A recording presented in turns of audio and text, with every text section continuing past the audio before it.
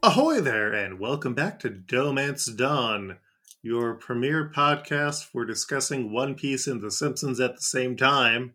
If you find another podcast with more episodes than we had at this point in our episode releases, we'll give you half off on your next oil change. I'm Luke, he, him, sometimes they, them, and I'm joined by my lovely, wonderful, and secondary co-host, Janine. Secondary seems to be a very weird adjective, but okay. I was going to say tertiary, and it's like, well, no, you're not the third chair here. Yeah. Anyway, my name's Janine, my pronouns are she, they, and I don't have a third thing to say. And we are also joined by a guest. A guest. Yes, would you like to introduce yourself? You don't have to. You can leave it a mystery as well. Uh-huh. Do you recognize the voice? Well, I hope I recognize the voice because I hear it every day. But, they say that your voice sounds different when you hear it in a microphone. But I'm Emily Martin from Progressively Horrified and other things I draw. I mostly draw. Megamoth.net, etc. But I'm ready to be Yayo dreaming today. So, well, they say that dreams are a mix of things that you have experienced in your day and in your memories. So, would you mind telling us about how you got into The Simpsons? Well, it was on a lot, and my folks liked it, and they basically subjected me to it. It was one of the few cartoons I could watch with my dad. And it was on reruns all the time, of course, because I grew up in the 80s. So I think I know I've seen Tracy Ullman, but I don't think I've actually seen Tracy Ullman when it was released. I think it was post Tracy Ullman when I first watched The Simpsons. That was before I was alive. Oh my god. Yeah. And I'm in my 30s. Yeah. No comment. And a happy belated Luke's missed all of our listeners. And then, what is your background with One Piece? Well, as you may have guessed, I did see a lot of the 4Kids version. Mm-hmm. I have since been cleansed and seen a lot. I actually read a whole bunch of it when it was in Shonen Jump. Back when you could get Shonen Jump in America. The physical version. The physical version of, the American Shonen Jump, which was very different than the Japanese one, but it was, the physical Shonen Jump. And I've read up to the part where they enter the Grand Line. And then everything other than that, it's been either I've seen bits and pieces or have learned it academically, i.e. from experts, that is my friends who are obsessed with it. And I also I think the first One Piece I ever watched was a fan sub where Luffy was called Roof. So yeah. Oh no, we're going to translate this exactly as it would be directly from the Japanese. Doesn't really work that well if you're not going to apply logic to it. Yeah, and I'm glad it's not Roofy, right? I think I just might as well address, unlike the characters in the episodes we watched, I do want to address the elephant in this room. Yeah, but I also have a theory, and One Piece started. When did One Piece start? When did the comic start? The manga in Japan or the U.S.? In Japan. I want to say, 1997. Okay, 1997. When did the movie Hook come out? 1991. Okay, so what happens when you translate Rufio into Romaji? Interesting. It's either Rufio, which can either be Rufio or Lufio. I'll accept that. I forget what I forget what the origin of Luffy's name is, because a lot of the times, like Oda's just lying. I was going to say, Oda just like straight up steals names from history or famous people, Yeah. but yeah, no, I can see that. Like, I can follow the path that you got there with. Okay. Thank you. I appreciate that. I think it's better than A24 420, but I'm glad that you're on board with this one. All right. Well, and then the third question I have is,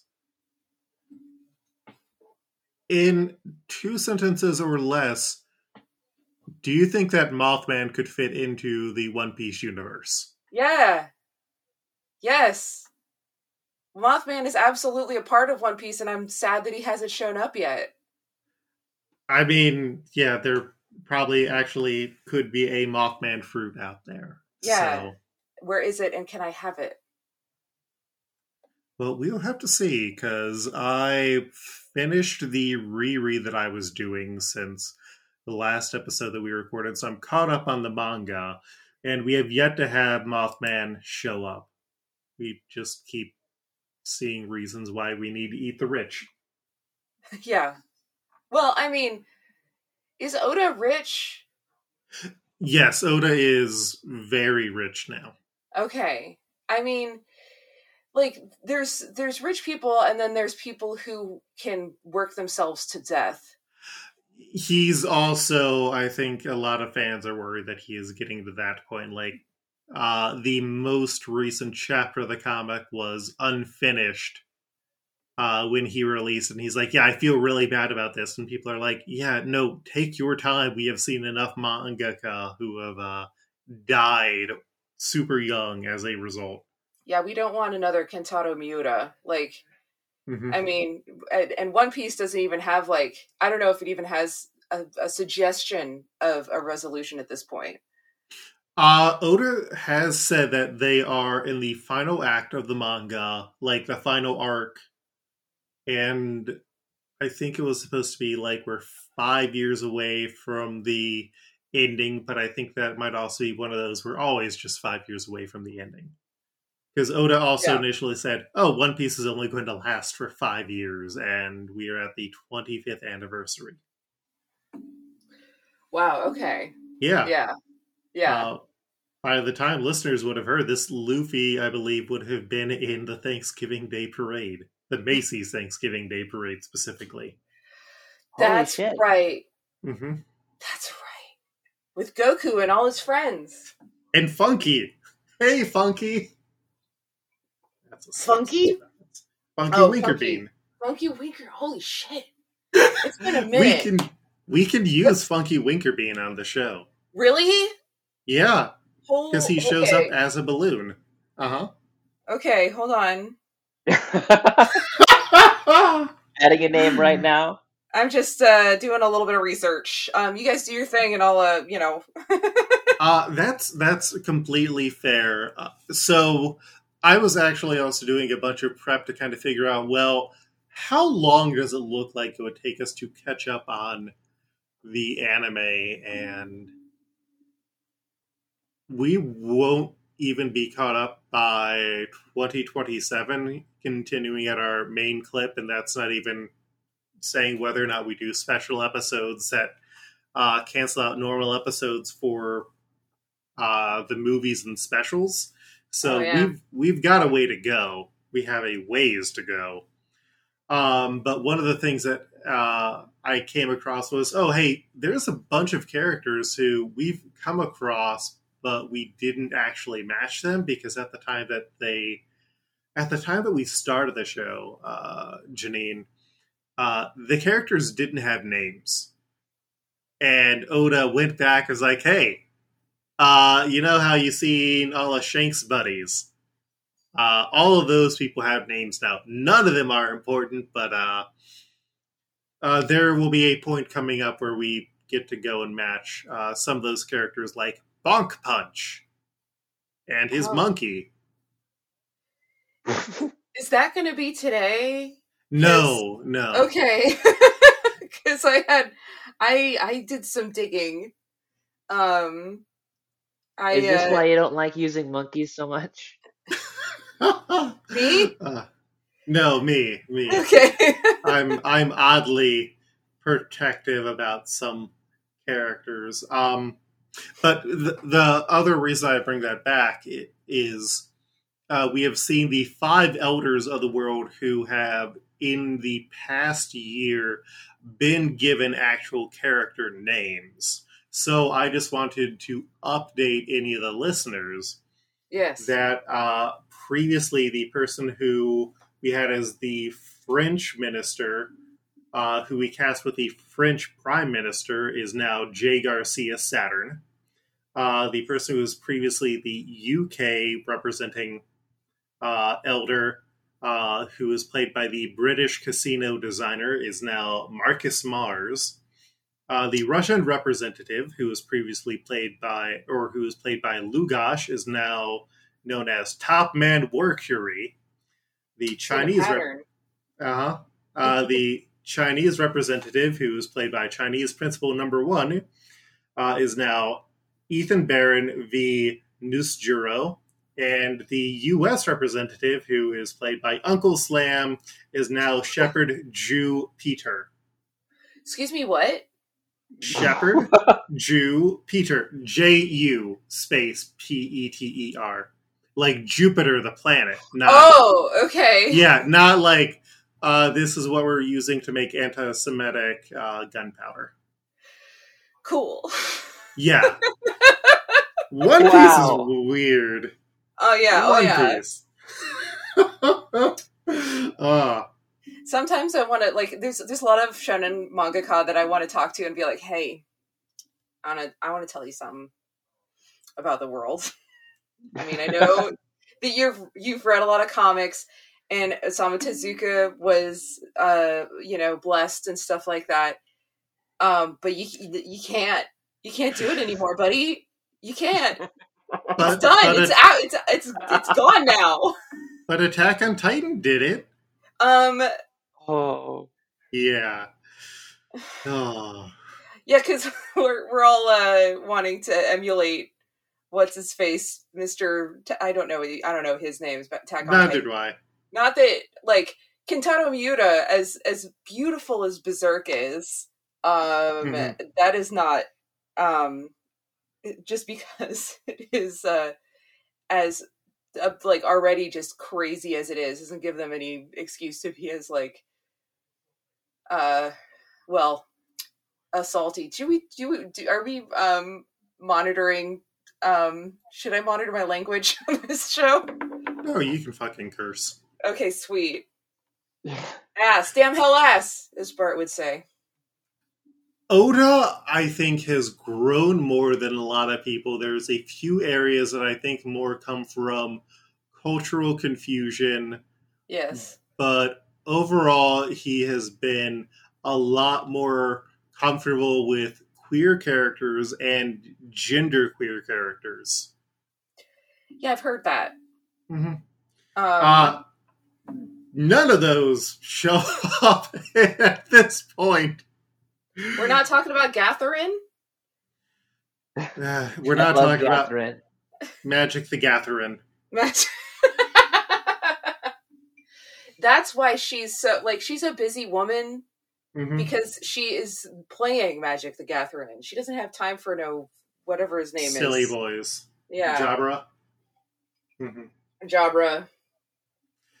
All right. Well, the episodes that we are going to be covering this week initially ran between May 21st and June 25th of the year 2006, which was a decent year. Was that during the? No, that wasn't during the last writer's strike, because that was. Oh God. When did Heroes come out? Because it was the year. It was that right after, like, right as Heroes was coming out. It was the 07-08 writer's strike because it disrupted season 2, so Peter Petrelli's girlfriend got stuck in another universe, and it never got resolved. Yeah, no, that's how I remember the writer's strike, because it was Heroes.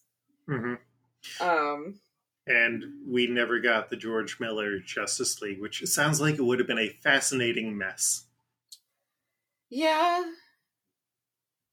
So maybe someday we can go into that universe with Peter Petrelli's girlfriend and see that Justice League. The Simpsons episodes that ran this time were the end of season 17, which is also, unfortunately, the end of episodes that they have on Freakiac, which makes my job slightly harder. The first one was regarding Margie, where Marge gets amnesia and remembers everyone except for Homer, and she can't figure out why she loved him. And then eventually she remembers him when she remembers that he's an alcoholic. It's, Yep. Yeah. It's very much one of the episodes towards the end of the Jerk-Ass Homer series, or seasons, where they just had a bunch of, why are they together? Like, you keep not giving us an answer. Yeah.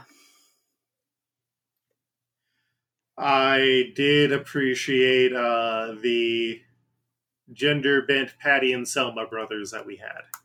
Yes, and I did actually, this episode did provide me an equivalent character, which I'll get to.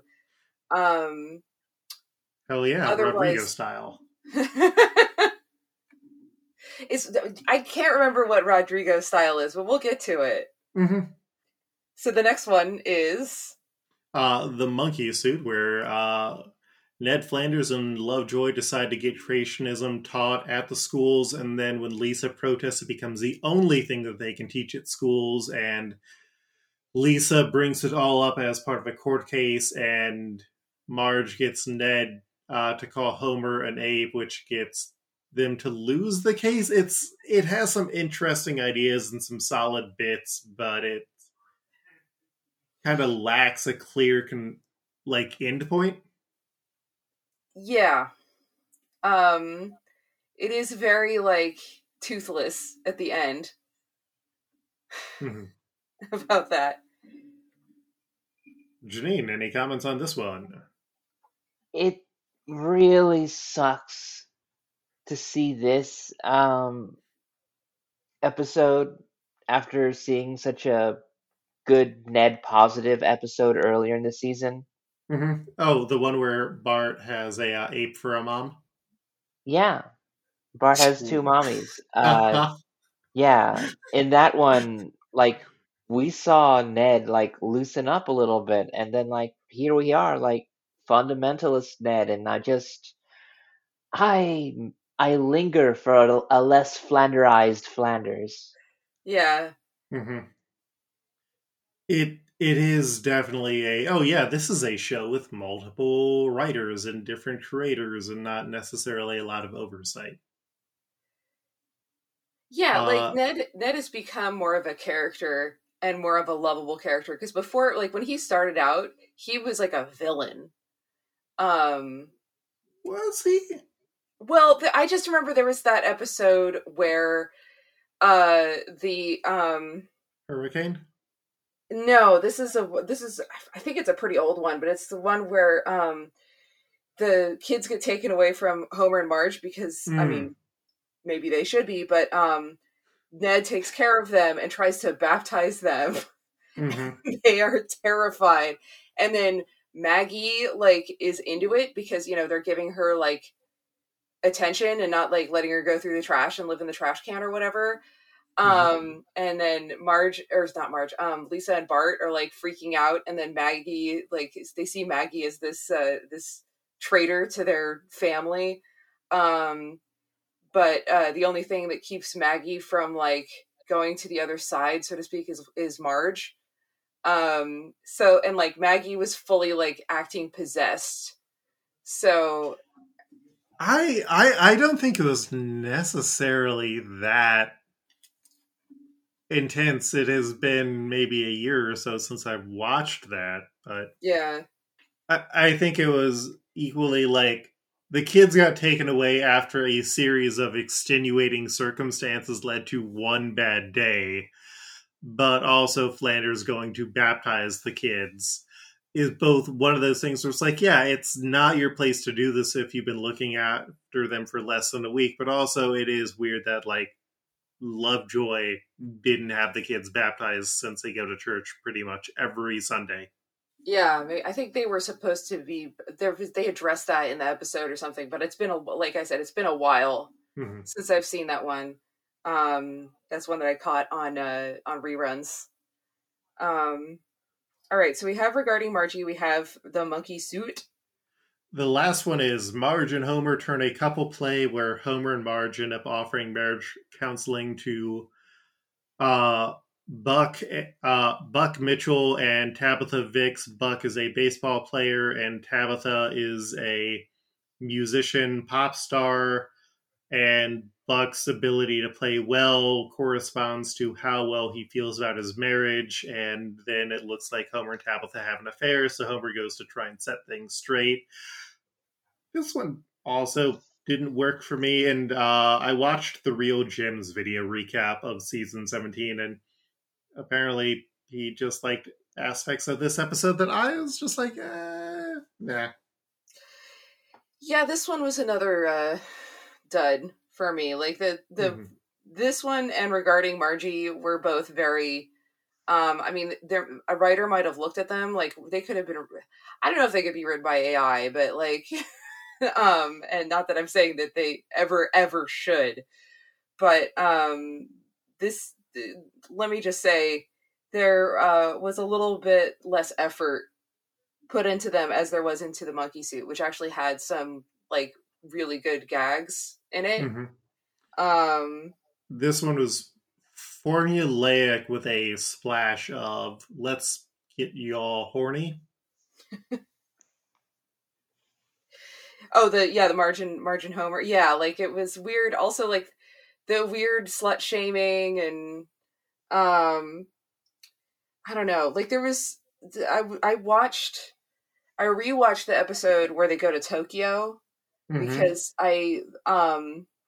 because of reasons I will state. But oh yeah, that one's got some stuff that did not age well. Oh my god! But the like that episode can't be shown in Japan for multiple reasons. Yeah, and it's like some of the gags are good, like some of the jokes are good, and like the take on Takeshi's castle is actually really like funny.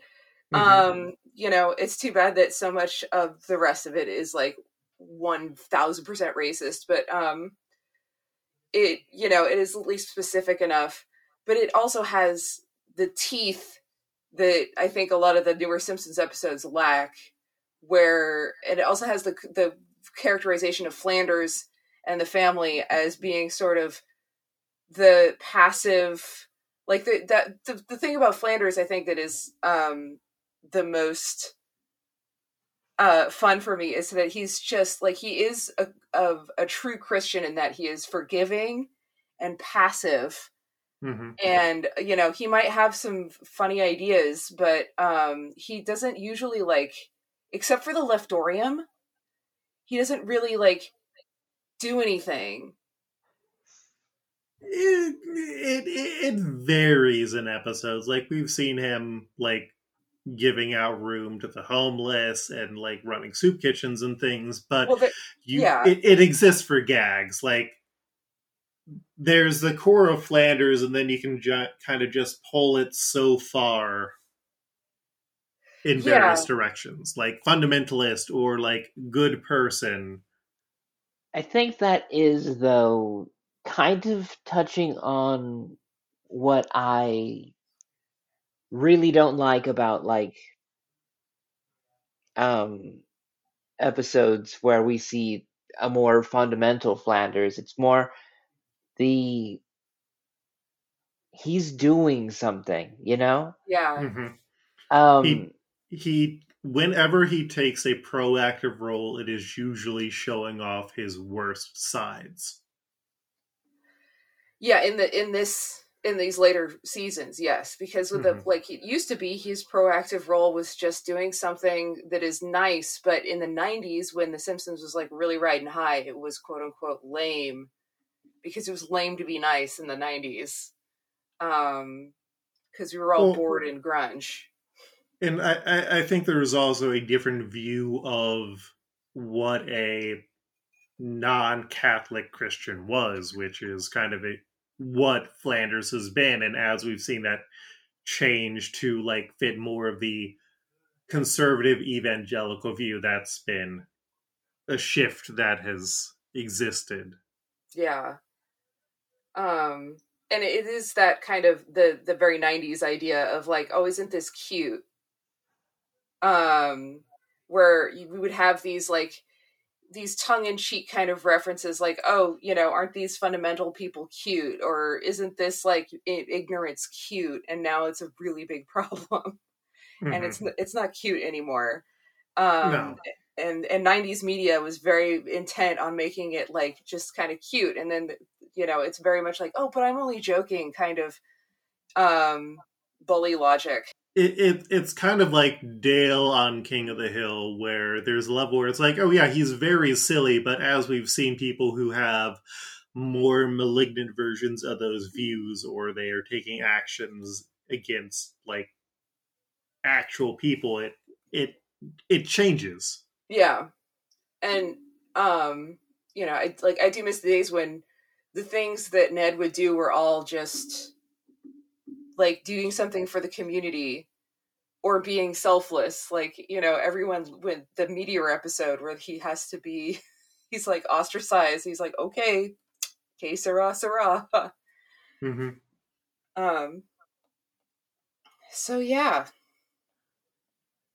Yeah, that's the episodes. New characters who have been unlocked include Brenda Weingarten, Little Mo Sislak, Bambi, Tony Huncharella, the Kellogg's Tiger, but Kellogg's is spelled differently, Charles Darwin, who makes out with the creationist devil, and Mole Man's wife. We haven't seen Mole Man's wife before this? We've seen different wives of Mole Man. Damn, it gets Mole Man gets around. Yeah, Jesus. some people just be gay for Mo Man. Uh-huh. Yeah. He tastes like a peanut. What? What? There's a he tastes like a peanut. Please There's cite a your time sources. where Homer licks Mole Man and says he tastes like a peanut. Fuck. Yeah. I fully believe you. I fully believe you that that's a thing that happened, especially after these episodes. But I was never. I'm gonna have to talk to my partner about that because he watched the episodes with me, the Simpsons. He's read more One Piece than I have, but like he he knows about the same like Simpsons canon that I do, so he helped me out a little bit. But we were reminding each other of some whack shit that happened in the Simpsons. All right, so there's a lot of, you mentioned a lot of characters. There's a lot more characters on this list, but we'll get there, I suppose. Yeah. Specifically in Burns' Air, when they look to have Mole Man work as a replacement for Bart in the family, Homer kisses him and says he tastes like a peanut. Thank you. Thank you for that very specific citation. Uh-huh. You can take that to Fridge. Very good at that. Yeah, this is one of the reasons I'm here. One was that you invited me, but another thing is like I just love it I just love having, encyclopedic sources of things that, like, I didn't get that into. Like, I can tell you anything you want to know about Trent Reznor, but, like... Ron Zertner? No. This is a different guy. What the fuck is that from? Oh, Ron Zertner is Trent Reznor's name backwards. It's the anti-Trent Reznor. Oh, fuck. I've heard that. I also don't remember where it's from. Like, you said that, and I'm like, that's a joke from something. File not found. Anyway. So, yeah, hyperfixations. Let's talk about anime. Yeah. Specifically, we're talking about episodes 264 through 269. Nice. Of One Piece. Thank you. I will edit that so we all get synced there. Okay.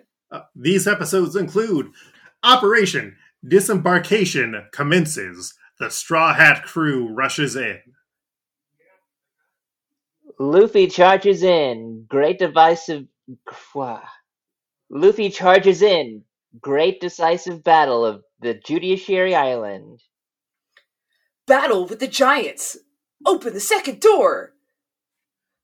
The means of escaping is opened. Fly through the sky, Rocket Man.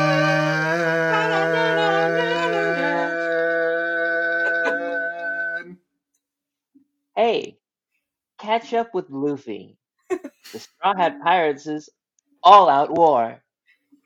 Robin betrayed the expectations of the world government.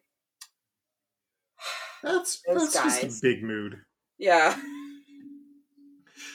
Previously on One Piece, the crew headed to Water 7 because they needed to get the Going Merry repaired. Long story short, the government agents of CP9 were hiding out at the Prime shipbuilding company looking for blueprints that would allow them to build some sort of secret weapon, and to do so, they needed to find the blueprints and also a famous shipwright, Cutty Flam, who had since become the chief of the underworld, Frankie. Right. CP9 also forcibly enlisted Nico Robin by threatening her crew and newfound family so that she would work to assassinate Iceberg, the leader of the shipbuilding company and mayor of Water 7, to try and get those aforementioned blueprints. Now, Frankie and Nico Robin have been captured by CP9, and the Straw Hat crew, along with the Frankie family and the members of the Galila Company, seek to save their friend, Nico Robin, and also Frankie, from the deadly clutches of the government. Also, Usopp quit the crew because he did not want to believe that the Going Merry was in critical condition and could no longer sail, and after vanishing on the mysterious sea train has been somehow replaced by the mysterious Sniper King. Yes. I love having that button. Oh my god. So is this the first time he's had that little song? No, he also had it in the last batch of episodes that we saw. Okay. That fucking Toho. Yeah. His little Toho. Like his icon that comes up is so genius, and his like whole Ultraman, like it's so good. Did you watch the sub or the dub? I watched the sub. Okay, because I was going to say Sunny Straight voices Usopp and a bunch of other characters, including Sniper King, who's called Sniper King, aka Soge King. Soge King, yes. And just does a beautiful job singing that song. Oh my god. I'll have to look up a clip on YouTube. Because that sounds amazing. But yeah, so the government agents arrived on the Puffing Tom, which was the only legal sea train that there was. Everyone else started heading over on Rocket Man, which was the incomplete and unstoppable sea train. And they were joined by the Frankie family and the Galileo Company, and were also being pulled by two massive sea kings, Sodom and Gomorrah. I love them. I assume they've already been matched.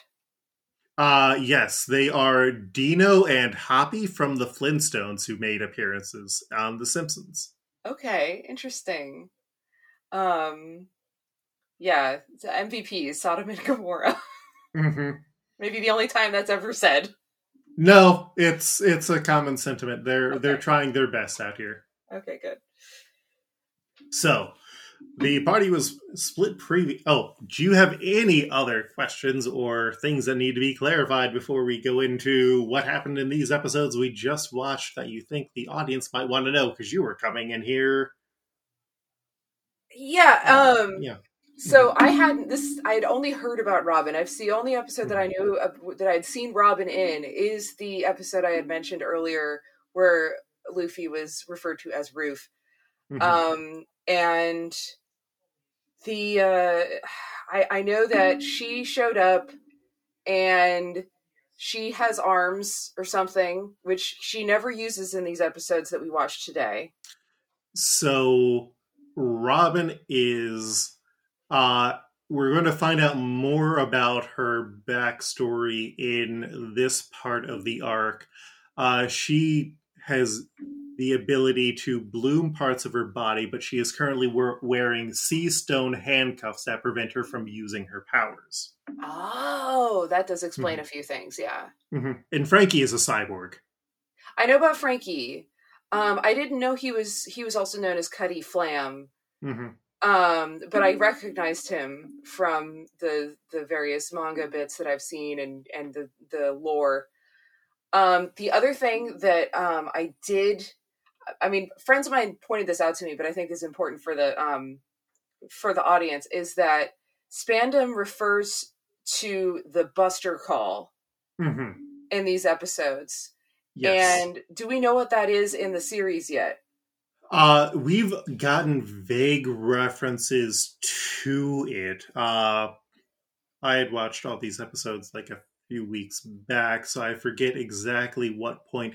It is a massive destructive military force, and it is something that Robin in particular has witnessed before, which is why she does not want her friends to be hit by the Buster Call. Yes.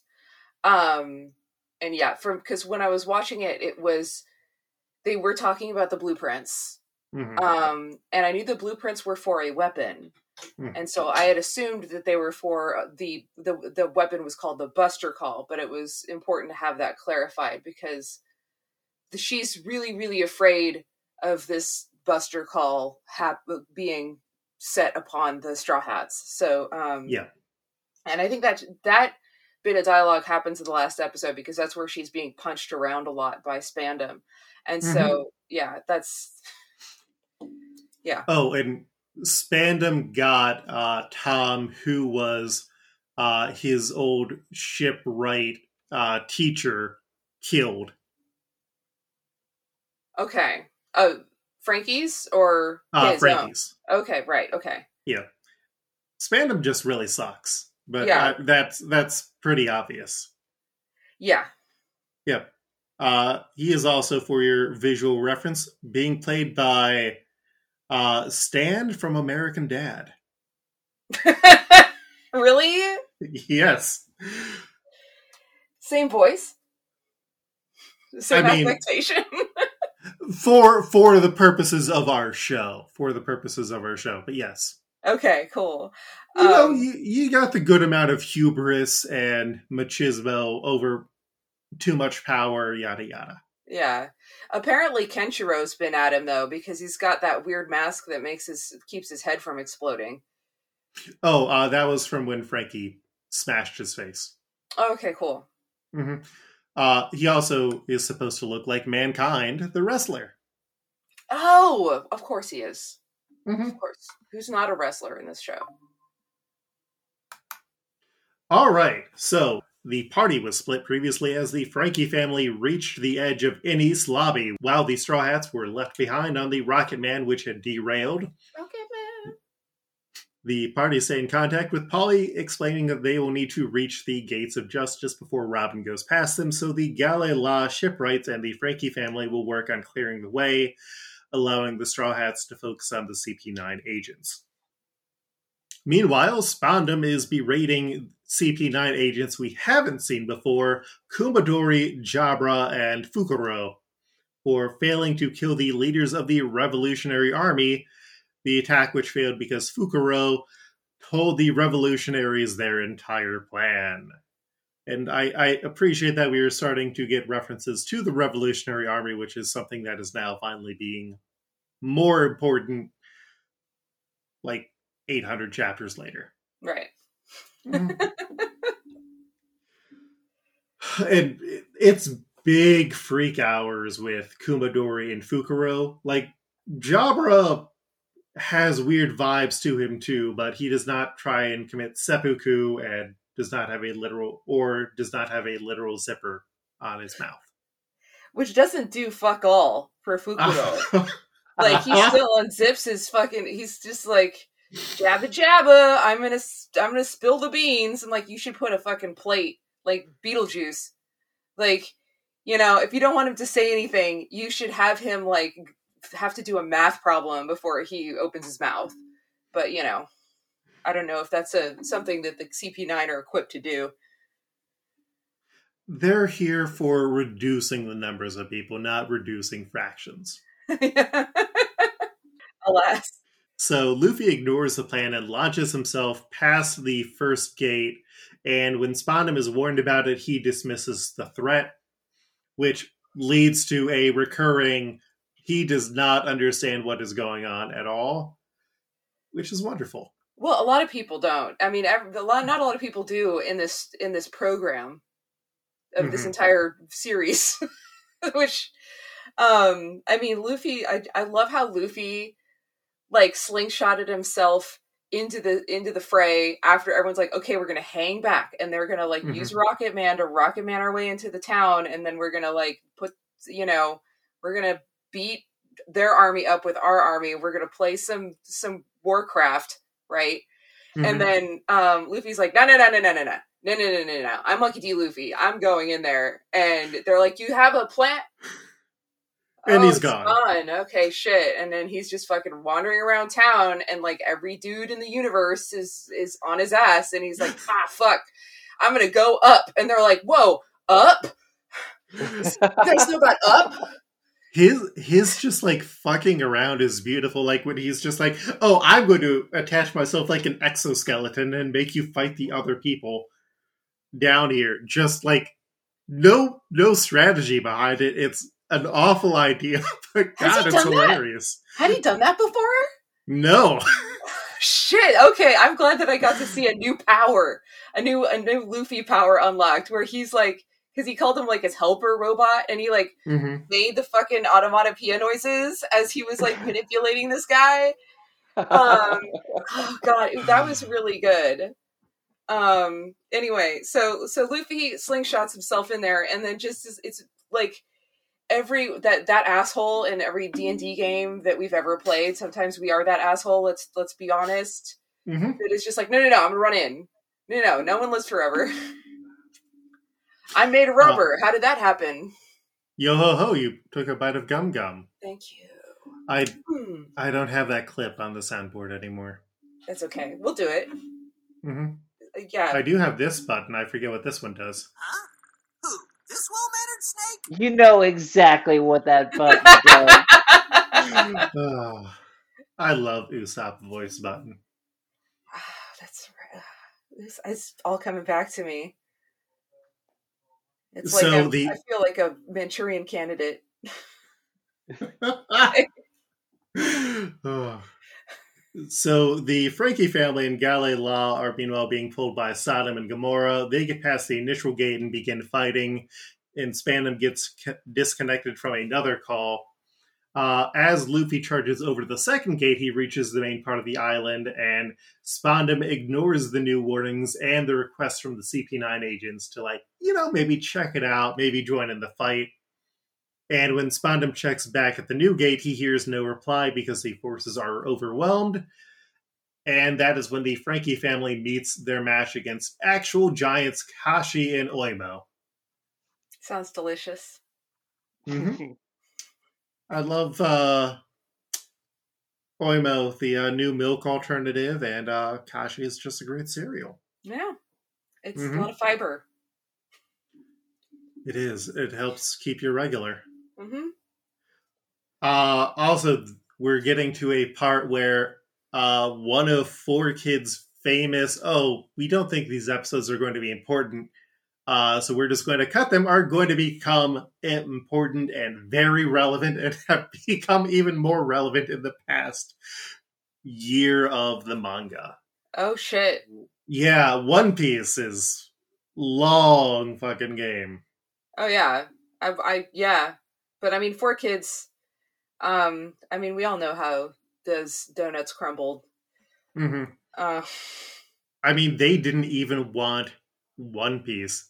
They were just told that they had to get it if they wanted magical Do-Re-Mi. And that show died on the vine. Wow. Mm-hmm. Wow. So, the rest of the Frankie family tries to open the gate for Rocket Man to get through, but the giants are easily stopping them until the leaders of Gale-La and the Frankie family work together to bring the giant duo down. Spondum checks in again and refuses to believe that Luffy is smashing hundreds of guards like it is a Dynasty Warriors game, and the call is disconnected once again. And I do love that they have at least 2 One Piece Pirate Warriors games where you can just run through Enies Lobby and just beat down hundreds of soldiers as Luffy. It's a Enies Lobby Survivor, a la Vampire Survivor. You just spin around, and sometimes you get the power that lets you go up. I feel like the Survivor aspect would... I am unfamiliar with Vampire Survivor, but I feel like the aspect of that would be you're a soldier trying to take down Luffy, but also survive. No, Vampire Survivor does, in fact, have a misleading name. Although the whole idea of the game is that you have all these passive powers and you just have to walk around and not get got by waves and waves of Medusa heads and ghosts and shit. Okay. Yeah. So anyway. You are a vampire who is the survivor, not you're a survivor of vampires. Well, sometimes you're a vampire that is a survivor. Sometimes you're a witch. Sometimes you're a panda with a ball. It depends on what you have unlocked in the game. Fair. Rob Lucci and his CP9 team, meanwhile, bring in Robin and Frankie to the rest of the CP9 organization. And Spondum gloats about what he had done to Tom, so Frankie bites his head. And in the chaos of this moment, the snail receiver is knocked off the hook, preventing any incoming calls to Spondum. Down in Enies Lobby, the Chief Justice Baskerville hears about Luffy and the Straw Hats' actions and dispatches the watchdog troops after them. Back at the front gate, the enemies have closed the door, but Yokozuna, the giant frog, smashes them, turning them into a ramp that Rocket Man flies off of right into Oimo, who was recovering from the attack. And then the train crashes, the Straw Hats depart from the now destroyed sea train. Real quick, couple things. Yokozuna did smash them. It was Zoro's idea. And because he was sitting on front of the train, they're like, Zoro, do your thing. And he's like, yes, I will do my thing. And then he's like, hey, frog, do your thing. Which was interesting. But the other thing is, and this is another question that I would like clarification for both myself and the readers. What's going on with that frog? Because these episodes began with a heart-to-heart between Grandma Frankie and the frog. Yeah, Granny Kokoro. Yeah. Kokoro and Yokozuna and Frankie and Iceberg, who's the mayor currently of Water 7, who CP9 tried to assassinate to get the blueprints, all worked with Tom.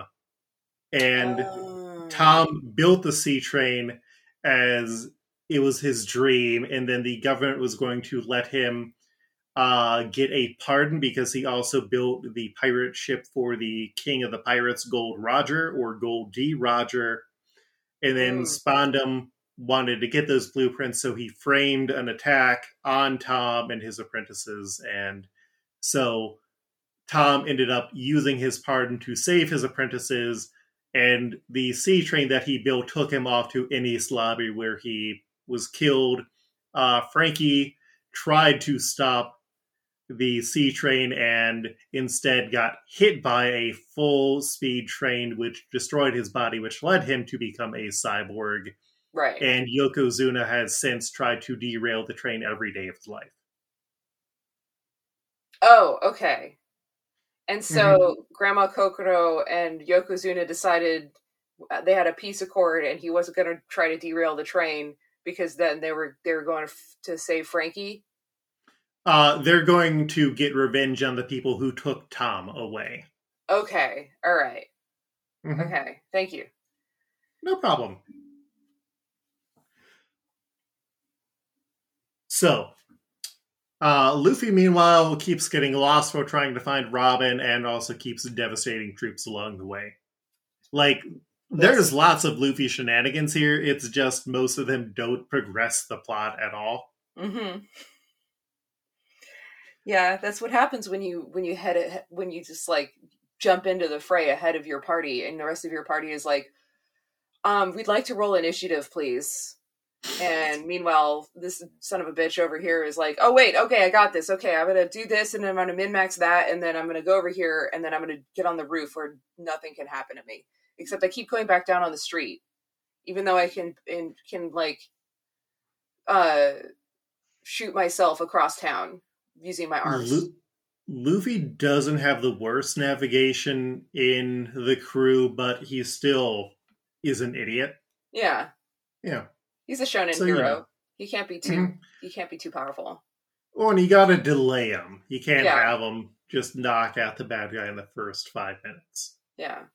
So, as the rest of the Straw Hats crawl from the wreckage, the Marines prepare to open fire until Kokoro, Chimney, and Gonbei pretend to be hostages. And this allows Nami to summon a thunderstorm to attack the Marines, taking them out while also hitting some of the allies, including Sogeking, Sanji, and Zoro. And then all of them see a large explosion and figure that is where Luffy is currently at. Also, I forgot how great Chimney and Gonbei are. I love Chimney's the girl. Gonbei is the rabbit that everyone just calls a cat. Yeah. I don't get it, but whatever. I've seen Tenchi Muyo. These things happen. Yeah, they're just weird imps. I mean, every animal in this show is some kind of weird little guy. Like, it's like Pokemon, but where the Pokemon can actually talk. Well, technically, some of the animals in this are actually weapons. Like the elephant that you saw earlier, Funkfried, is actually a sword that ate a devil fruit to turn it into an elephant. What? That's what I'm talking about. We saw a dog, but it wasn't a dog. It was actually a gun that ate a fruit that made it become a dog. And that dog then got a cold. How did a dog? Okay, how did a gun eat a fruit though? How did an inanimate object eat a devil fruit? Science. No, I reject your reality. Like, you can't substitute your own. Oh, please don't die. We are going to get a brief explanation of this soon, and literally all that we get from Spondum is, science did it.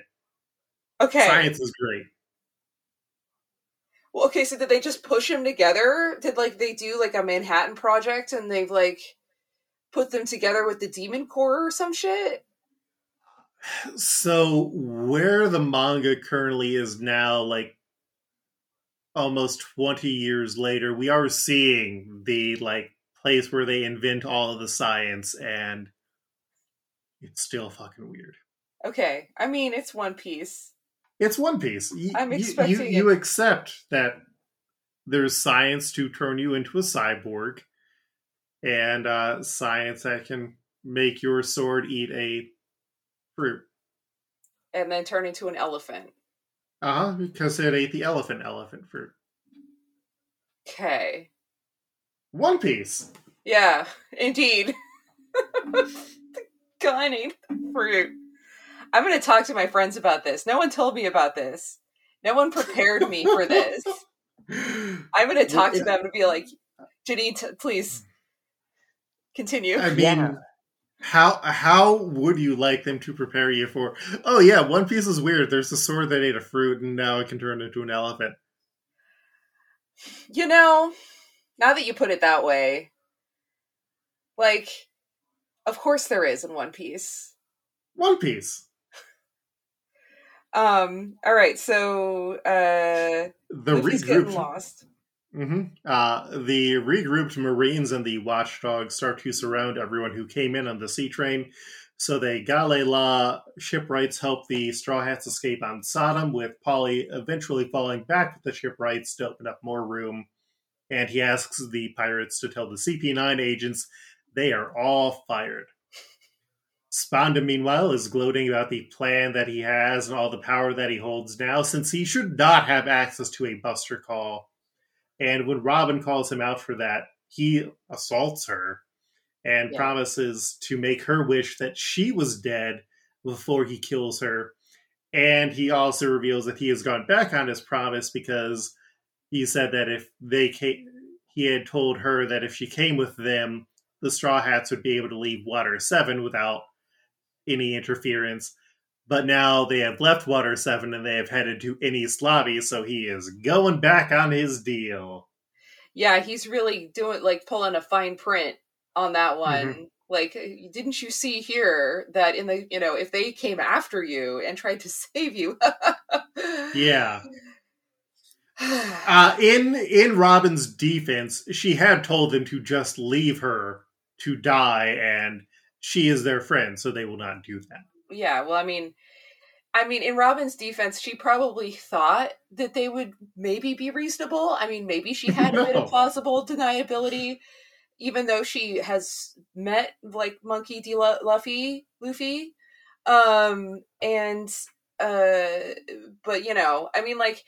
you look at Luffy and you think, there's something else going on there.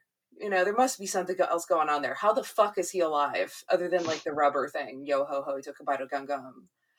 Gotta go. Yeah, gotta go. Yeah, there's nothing. It's just peanuts in there. Just like Mole Man. So so Spondon promises to send the rest of the crew to Impel Down because he believes that they've all been captured at this point.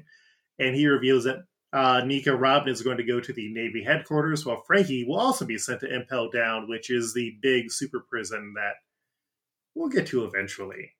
So Frankie bites Spondam's head again, which is when the CP9 agents notice that the phone is off the hook, and Spondam just dismisses them for the time being.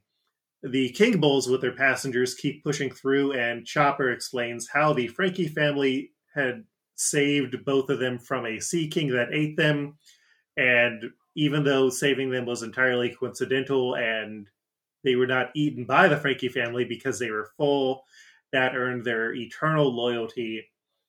And also that's when the Straw Hats realize that Soge King has been missing the entire time.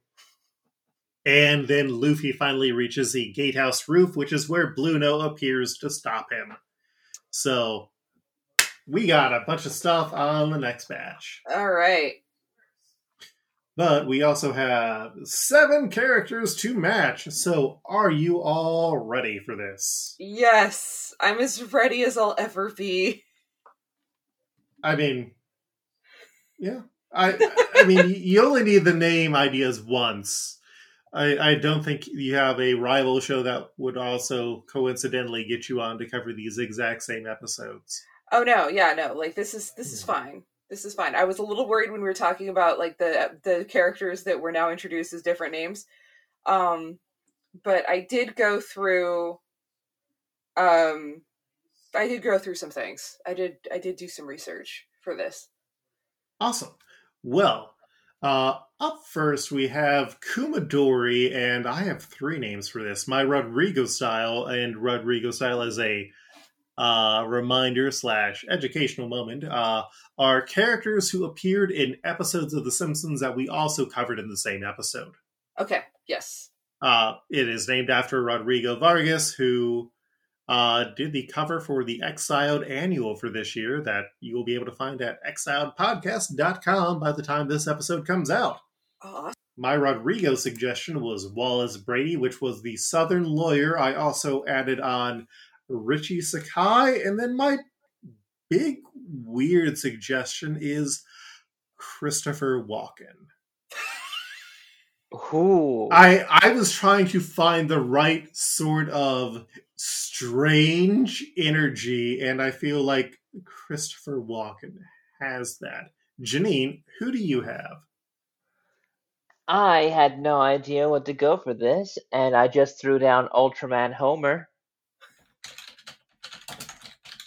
I actually know that one. All right, and that was the only suggestion you had for this one, Janine? That was the only suggestion because I didn't have enough time to go back and get second answers. I like having short picks when we have a guest so that it's more likely that the guest can be able to have like more of a chance. Fair enough. Emily, who do you have for Kumadori? Well, I rewatched 30 Minutes Over Tokyo. Mm-hmm. And I am going, has the game show host of Super Happy Smile Fun Time Family Wish Show. Oh, you mean Wink? Yeah, is he taken? I don't believe so, because I have him as a suggestion for another character on here. Really? Mm-hmm. Okay, well that's my suggestion for Kumadori. Oh, wait, no, I had also had Wink on for Kumadori, and then I just deleted him because I was like, I feel Christopher Walken is stronger. For those of you who have not Googled Kumadori, he is a very tall, very pale man with long pink hair. He looks like a kabuki theater actor. Yes. And sadly, they did not have. I was looking for a character that I thought was in the 30 Minutes Over Tokyo episode, which was not actually there. They referred to doing a kabuki play, but they never actually did. So, you had done Frankie Yak and well, let's see if I can find. Nope. Yeah, Homer says that in jail they had to be in a dumb kabuki play about the 47 Ronin. Yes. And he had to be Ori. Mm-hmm.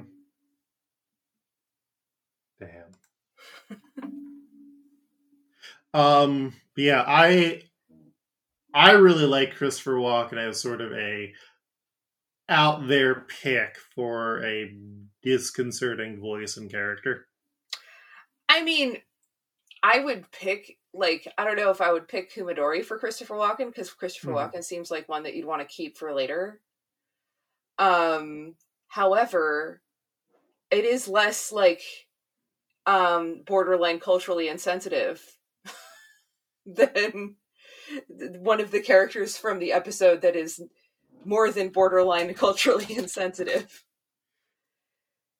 And I mean, Christopher Walken has been in his borderline culturally insensitive films, like Balls of Fury. Yeah. Oh, yeah. You know, I mean, I personally will not say no to Christopher Walken ever, sadly. Well, except when in some of those movies I haven't seen, but that's not because no one has ever actually said to me, you should watch this movie with Christopher Walken in it. They say, we should watch this movie. And then I say no. And then that's my final answer. So now you know how to make me watch these movies, audience member. Well, Janine, can you get behind Christopher Walken?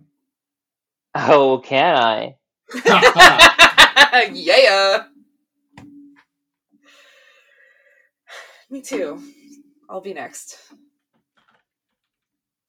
All right, well, that is one down. Next we have Jabra, who has a long, like, Fu Manchu mustache, a goatee, and a also long ponytail. And a big scar on his face. Janine, who do you have for Jabra?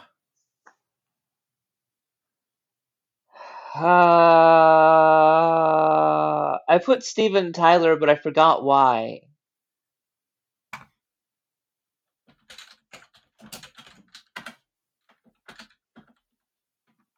I don't know. Also, we have surprisingly not used Steven Tyler yet. What? And we might have at maybe 2 different versions of Steven Tyler by now. So I think we've used other members. We have used other members of Aerosmith, I believe, but not Steven Tyler specifically. Oh yeah, we also do have 2 versions of Steven Tyler because there's Flaming Moe's and then there's the Rock Camp one. Oh, yes. Yeah. Animated Steven Tyler did not age well. We are getting more of those characters, so there have been 2 distinct versions of them, which is a fascinating phenomenon. Emily, who do you have for Jabra? He's probably already taken, but it was one of the I can't remember the name of the character, but it's Moe's or not Moe. I keep thinking of Moe because Moe tries to kill him.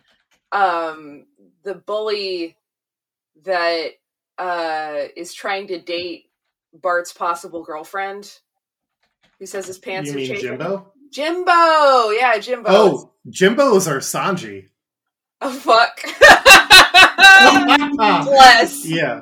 Bless this mess. Okay, so, then Jabra, I'm going to, say is Little Mo Sislak.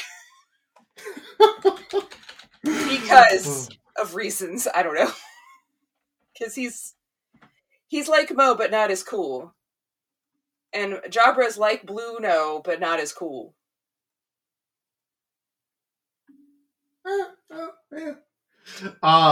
I have 3 suggestions. My Rodrigo style is Freddie Alvarado, who's one of the baseball players who does actually look like Jabra. Yes, that's true. So he's got the mustache. He's got Latino features to him, which I feel like, despite wearing like the Chinese style shirt, Jabra also has weirdly Latino vibes. Janine, is that off to say that? What? I don't know. I don't know because We haven't seen much of him yet. I could definitely see this character being like based on a Danny Trejo. Yeah, he has Danny Mhm. Trejo energy, for sure. But like, if I don't know like the character that they're pulling from, like it could easily just be also like a Yakuza stereotype, and like I wouldn't know. I think it is a Yakuza stereotype. However, does Danny Trejo show up in The Simpsons? I was looking up. He does. That is an episode that we have not gotten to yet, but there is a person who very much looks like Danny Trejo. Okay. The other 2 that I had were Snake Jailbird and Senor Ding Dong. And then, what's this? Atticus from our Discord suggested Tito from the Springfield Isotopes.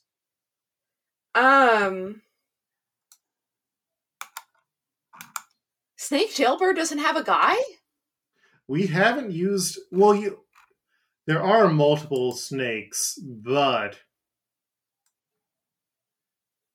we haven't used Snake Jailbird.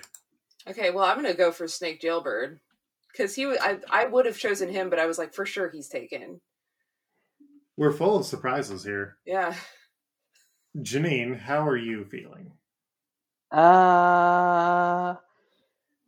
Whew.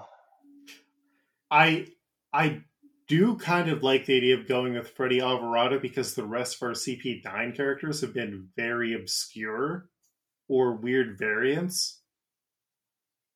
Okay.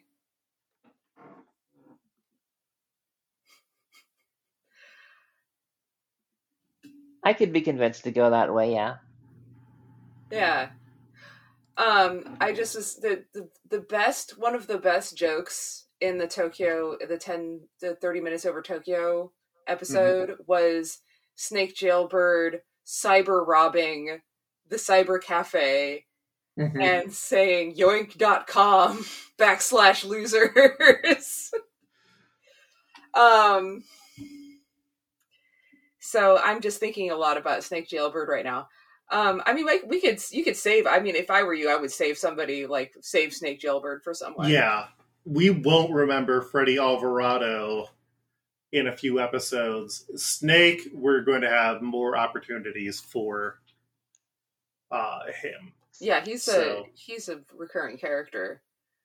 So, up next we have Fukuro. Emily, who do you have for Fukuro? The large, round, green-haired, high-pitched voice, zipper mouth. So, this is another long shot.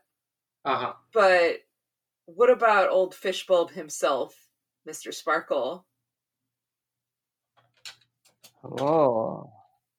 We have brought up Mr. Sparkle before. I don't believe we have used him. I'm just thinking just general shape and the character is memorable, but I don't think they do anything, and I don't know if Fukuro does anything, but he looks like an egg, and an egg kind of looks like a fish bulb. Therefore, he's Mr. Sparkle, your best wash. I mean, Fukuro and all these other CP9 agents are still around in present. So, okay. Like making a big investment for them is not a bad idea. The four pitches I had were, as Rodrigo style, the Kellogg's Tiger. That's Kellogg's with only one G. Yeah. I also had Chris Farley, the Pumpkinhead Man, and also the Cayman Islands rep, the guy who's like, oh, I shouldn't have said the secret account. Oh. Because he is also a rotund man who cannot keep a secret. I mean, that's a good pitch. That's what I go for. Janine, who do you have? I have Funzo. Okay. Oh, I forgot about Funzo. All right.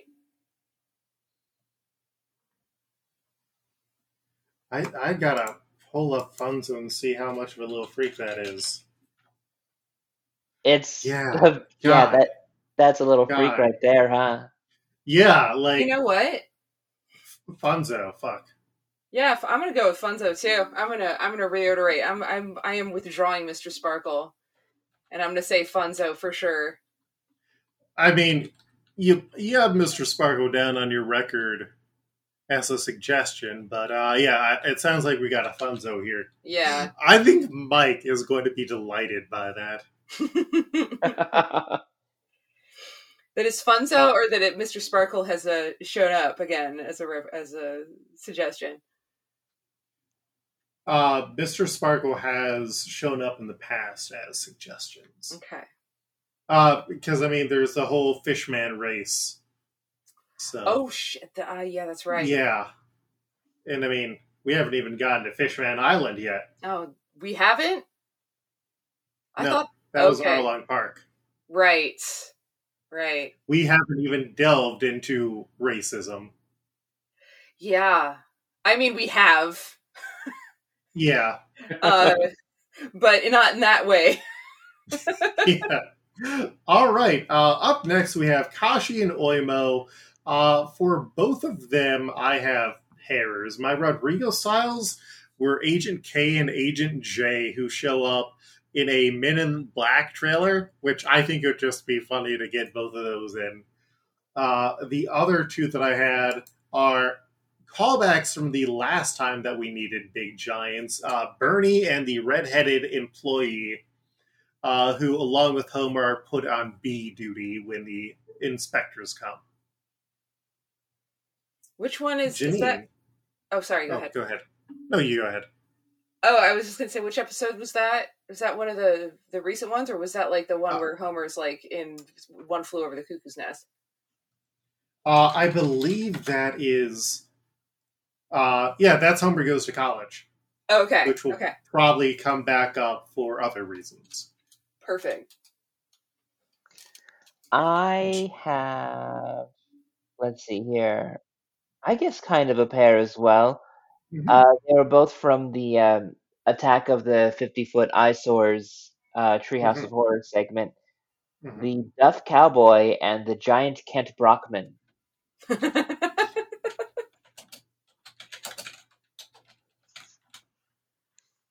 Wonderful. One Piece is also a series where we have made mistakes by using giants before. I had to stop myself from saying we have made mistakes by blowing giants before. Me too. Big mistakes. Very big mistakes. Mm-hmm. For Kashi and Oimo, I would decide to go Rodrigo style, and I went for Duffman 2 and Duffman 3. The two, the extra Duffmen. I do like that. So, let me double check. Luke's been counting the Duffmen. There are distinct Duffmen. Oh yeah, I mean, there can't be only one. Well, because we have used Larry. Larry was Yorkie, which means nothing to you. But he showed up on the train. I don't remember how we got... Oh, right. The fandom wiki is not as clear on the Duffman. Okay. The fandom wiki also doesn't list the names of the three nerds in Homer Goes to College on the appearances page. That's criminal. They had him play Dungeons and Dragons where he was slain by an elf. So there is Larry, or there is Joe, Sid, Larry, Barry, and also another one who has not appeared yet. Okay. Those are the Duffmen. And this was in Homer and Marge do couples or whatever. Turn a couple play, yeah. Yeah. I like to be specific because what if the nerds get frustrated about me not being clear? Listen, I know several nerds, and they're very chill people, and they do not care about details or specifics, whether you get certain words right or anything. As far as I know, I think you're clear. If you're on Twitter, I would definitely say this very loud and multiple times on Twitter. I don't think anybody would care. In fact, I think you will be celebrated.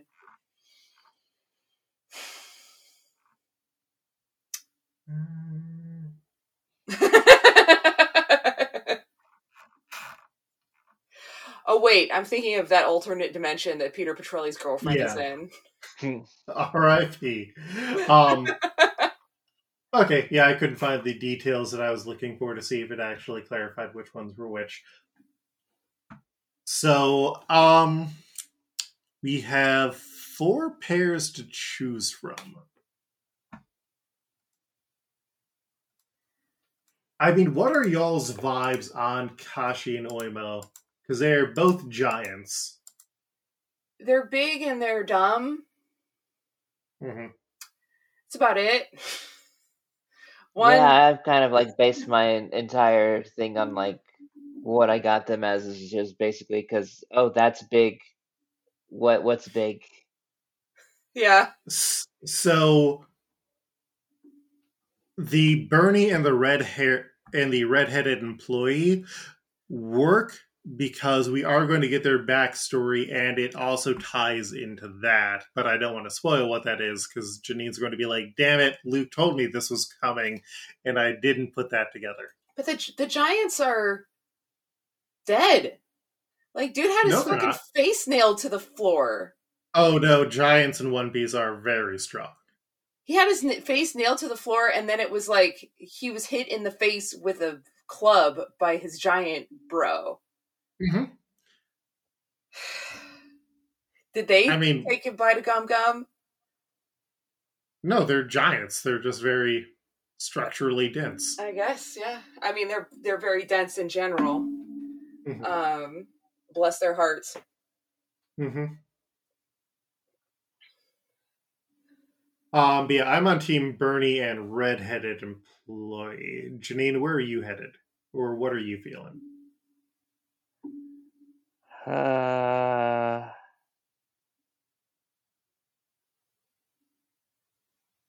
do like the Duffmen.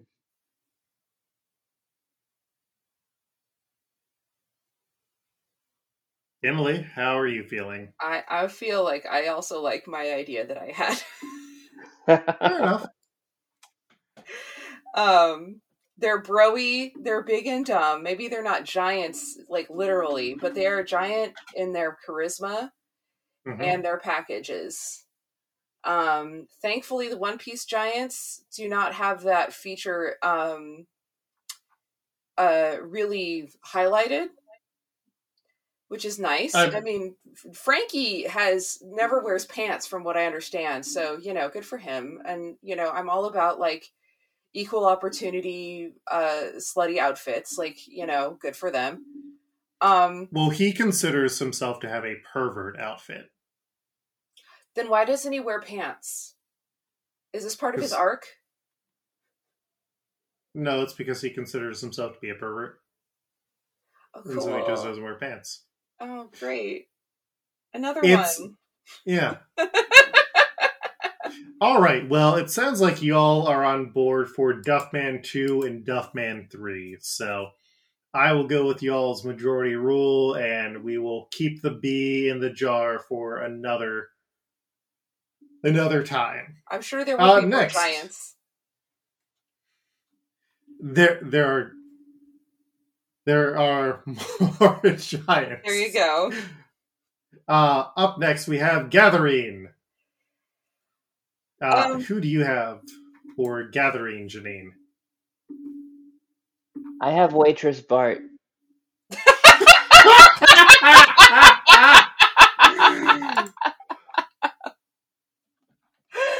That's really good. Are you familiar with Waitress Bart? I think I've seen Waitress Bart, but I can imagine.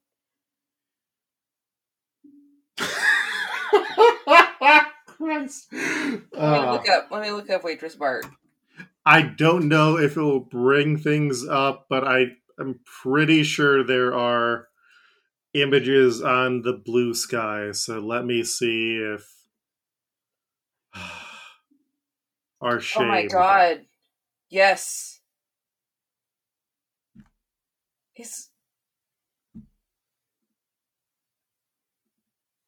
Bart. God damn.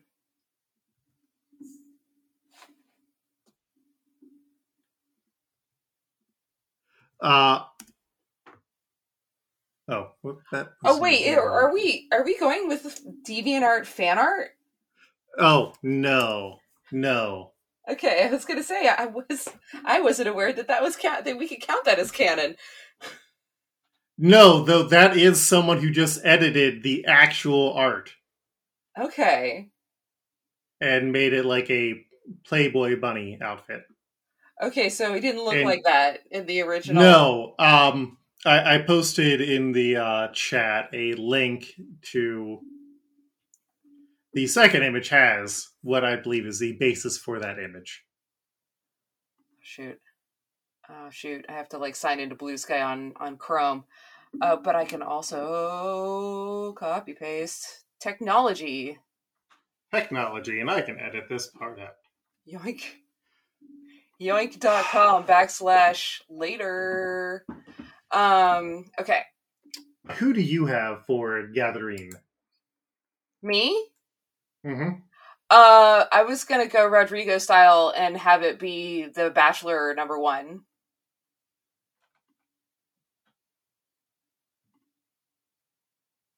That tells Marge goodbye. For Gathering the Waitress? Yes. Oh, okay. Because she's dumps her whole thing is that she dumps Jabra like immediately, right? Mm-hmm. Yeah. Fair.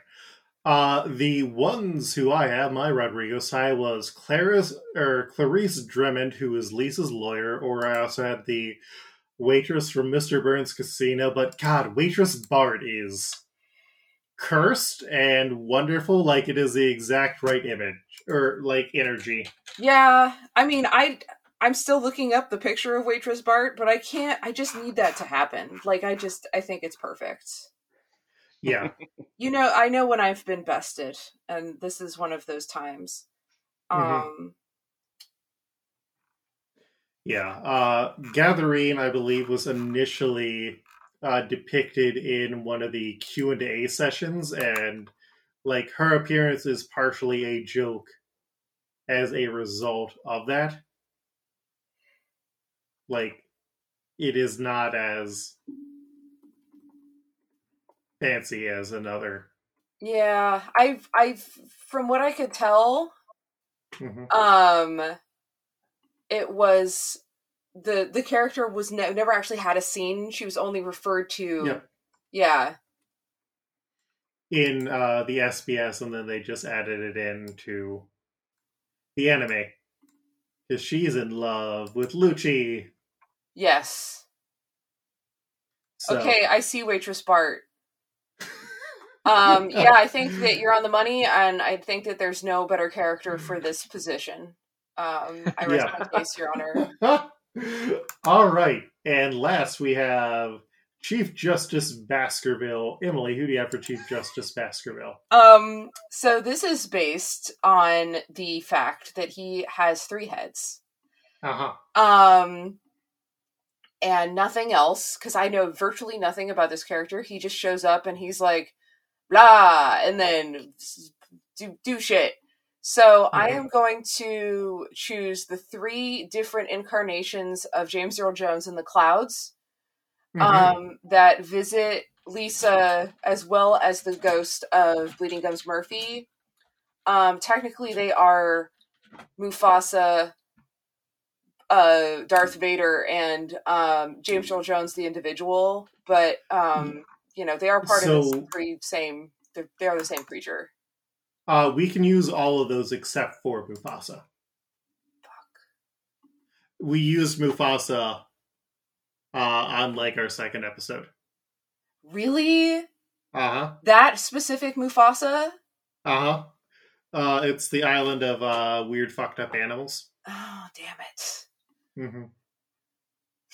I mean, still, Darth Vader had James Earl Jones and Bleeding Gums Murphy heads. Okay, like, I mean... That works, yeah. I feel like that, I mean, maybe it's not unfair to Bleeding Gums Murphy, but, like, maybe if it's just the ghost of Bleeding Gums Murphy. Because I don't know what this judge do. And I mean, I feel like it wouldn't surprise either of you if I just said, no, it's 3 guys and 2 of them are just standing on one of the guy's legs. Okay. So they're not all the Or same is it? guy. Oh, shit. Because, like, I've seen... You've shown me a guy eat two guys and create one guy. Uh-huh. And the gun ate the fruit and became a dog, okay? Uh-huh. And then it got a cold. Why did it get a cold? Was it related to the fruit gun? No. It just got a cold because it's a living being and sometimes they can get sick. So when, like, this gun dog goes to a job interview and they're like, so what's your experience? Like, what's your background? And the dog is like, well, I remember when I was created. Or does it remember being a gun? Like, is it sentient? I mean, It's not. it is. It's just No, it is. Dog. It is sentient. It has dreams, Janine. It wants to be a tank. Really? That's beautiful. It goes and works at a cafe after. Fuck.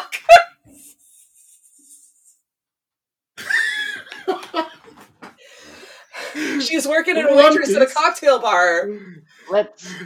Let's just cast Baskerville.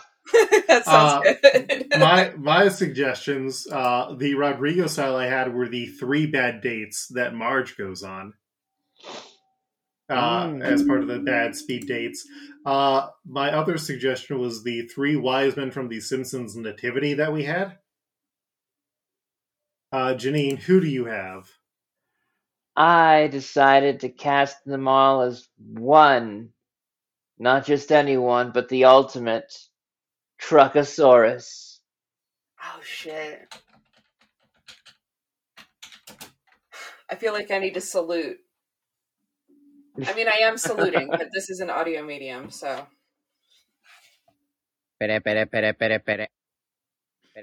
And we are getting a suggestion in. That one welder guy and Atticus suggested Benjamin, Doug, and Gary, the nerds from Homer Goes to College. Oh, shit. Again. Ah. Mm-hmm. I mean, I think that silhouette-wise, Truckosaurus is pretty equivalent. And especially since Sodom and Gomorrah have been taken. There's going to be more room for dinosaurs and also metallic dinosaurs. Have we seen... We've already had the Itchy and Scratchy Land episode, though, right? Like, that's already happened in our... Yeah. You've covered that one. Yeah. I'm good to go with the... King Atticus also suggested Who, Ha, and He, the 3 henchmen of Clownface. Okay, hold on.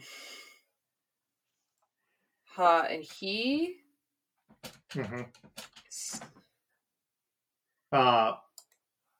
If you are on Frinkiac and just type Who, Ha, He, they will show up. Our guest to the Twirly Gates. Oh, that's a... Give me some images, guys.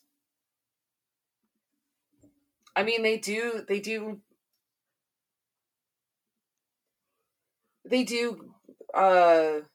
stand at the gate of justice. Actually, yeah, that's... I mean, they're not the guardians of the gate of justice, but, you know, but like the I should say, the Hoo Ha and He are, involve gates or guardians, and then, you know, the,